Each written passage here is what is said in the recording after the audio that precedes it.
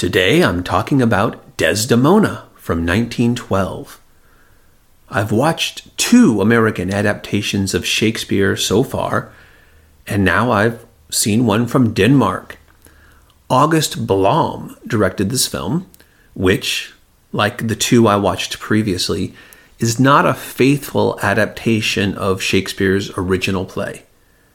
Unlike the other 2, which took only the most basic premise and ran with it in totally new directions, Desdemona approaches its source, in this case Othello, as a framework in which to tell a parallel story.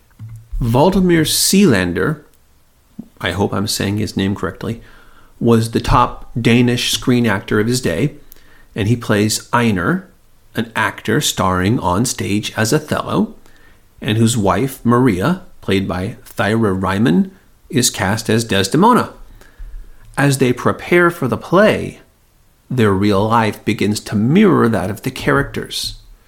So Blom is telling Othello, but he's telling it as these 2 Danish actors who happen to also be playing in Othello. So it's an interesting little life imitating art scenario here. So Maria is secretly seeing another man, and the actor who plays Iago, who Maria has rejected earlier in the film, tells Einar about his wife's indiscretion. And then the film builds from there towards a tragic climax that anyone who knows the story of Othello will see coming, but it's still a powerful moment in the way that it's done in the film. Of the 3 Shakespeare-inspired films I've watched, for this project anyway, this one is by far the best made, though Florence Lawrence acting like a shrew is still the standout acting performance of the trio. I think honestly, of everything I've watched, this is 20-something movies so far, she's still winning Best Actress.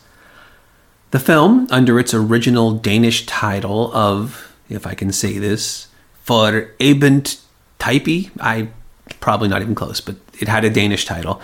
It premiered in Finland on April 8th, 1912. Important information you can surely use now to impress your friends, before making its way into Danish theaters on May 12th of the same year. It hasn't survived terribly well, and the print I saw as an extra on the same Othello DVD I've mentioned twice before is of very poor quality. That's been an issue with a number of the films I've watched to this point, which is understandable due to their age, and it underscores something I said in my very first introductory podcast. Watching films at home is not ideal.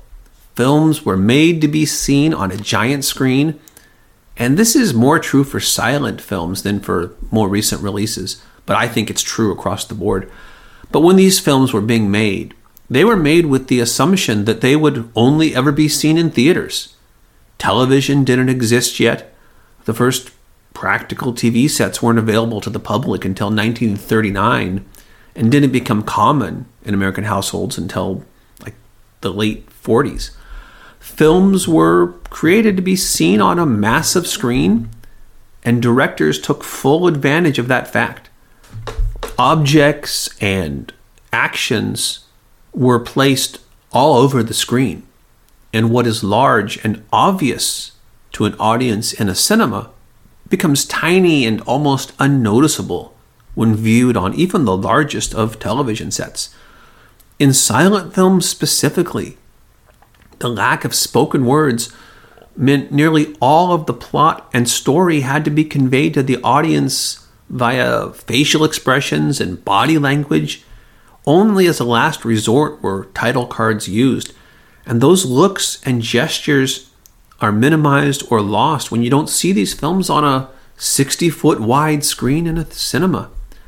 I'm sure I'll come back to this and expound upon this later, but I have to say now that I think this is 22 films into this project, I really wish I could watch all of these in their original splendor, untarnished by age, and on a theater's colossal screen.